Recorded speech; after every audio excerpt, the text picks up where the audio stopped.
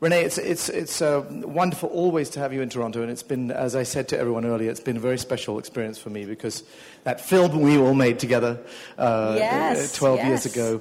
It was great fun. Let me just ask you a general question, which everyone's curious about. I think you've been right at the top of this world in opera and in recitals for 25 to 30 years, whatever it is now. What do you find has changed the most in that period of time? Oh, so much. Certainly in opera, it's definitely that the visual and the theatrical values have really taken precedence. And certainly for theatrical values, I think it's a great thing. I want to believe the characters that I'm seeing, and I want to be really invested in the story. However, not at the expense of great singing or great music making, because otherwise I'd go to the theater, because I love theater too. Mm-hmm. So that's a big difference. I would say the HD broadcasts have really changed. And since the start of my career, super titles came in at the very beginning of my career. I'll never forget singing Mozart Recitative, and suddenly we had to wait because people were laughing. And that was a shock. Right. So a lot has changed. And naturally, that everything is now on YouTube, that you can't go anywhere and try something out. It's going to be the next day there.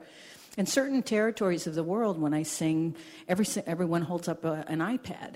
So it's a white squares all the way around. So where would that technology has changed. Yes, yeah, South America, Asia.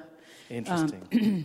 Well, let's talk a little bit about that, because I always love to see what's in other friends' and colleagues' minds. So what do you think is the most significant thing that any of us, and you in particular, can do looking forward in the next 5 to 10 years to effect some kind of change in that regard?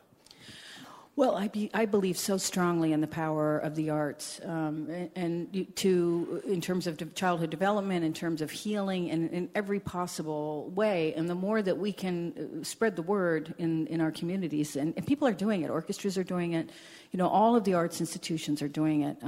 I wrote a letter to President Obama a couple weeks ago, and I said, please don't leave us out, because the not-for-profit world is the sector that is working in communities, hospitals, prisons, schools, and really trying to share this great art. And without it, it's the thing that really marks us as human beings, and especially now with the in our country, the lack of civility right now, it's even more important. You are doing a tremendous amount of work in other ways other than just simply performing. Is that connected with the reason that you decided, I think recently, to stop doing really sort of mainstream opera work, a significant number of opera roles? Tell us a little bit about that decision. So opera is kind of like the Olympics. And, at a certain point, it was Leontine Price coached me on this. She told me why and when she stopped with opera.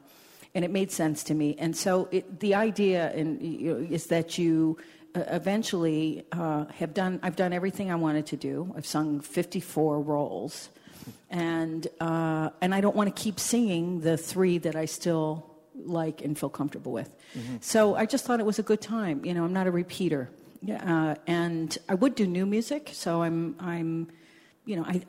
that's why I'm not going to say this is the last opera, because I don't think it will be. But I'm continuing I'm mostly concertize. I mostly do what I am doing tonight, and I love it. That's my favorite thing. Well, can you tell? I have a blast, yeah.